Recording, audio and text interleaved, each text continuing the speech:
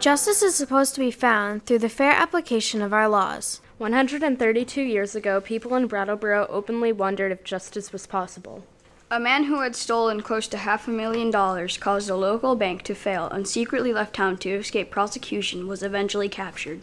He was brought to trial, found guilty, and was sentenced to 6 years in jail. Meanwhile, another man who stole a horse worth $50 was also found guilty and sentenced to 6 years in jail. People in Brattleboro were wondering how stealing a $50 horse could result in the same penalty as stealing close to $500,000, causing a bank to default, and attempting to escape using a fake name. How is that justice?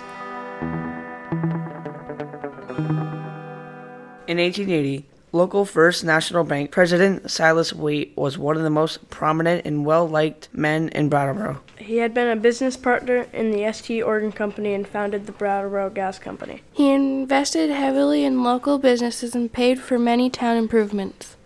Mr. Waite led many public-spirited projects, like the building of the Stone Arch Train Bridge and the rebuilding of the wooden bridge that connected Brattleboro with Hinsdale over the Connecticut River. While he convinced many people that he was wealthy because of his financial genius, it turns out that he was secretly stealing from the bank he ran for almost 20 years. When a federal bank examiner began asking questions that Mr. Waite couldn't answer, he decided to make a run for it.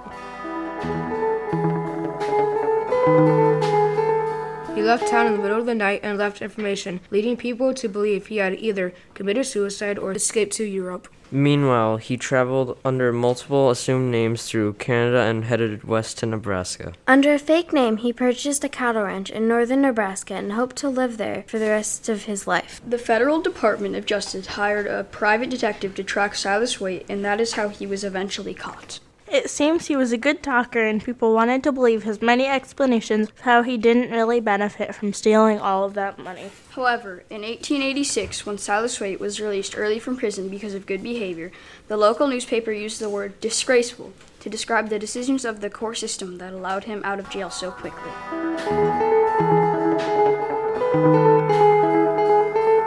The man who had been sentenced to jail for 6 years because he stole a $50 horse did not have the same powerful friends that Silas Waite had when he stole close to $500,000. The newspaper openly questioned how the government could make such disgraceful, unjust decisions. Sometimes the questions of 130 years ago still make sense today. We'd like to thank BAM students for researching and reading This Week in Brattleboro History.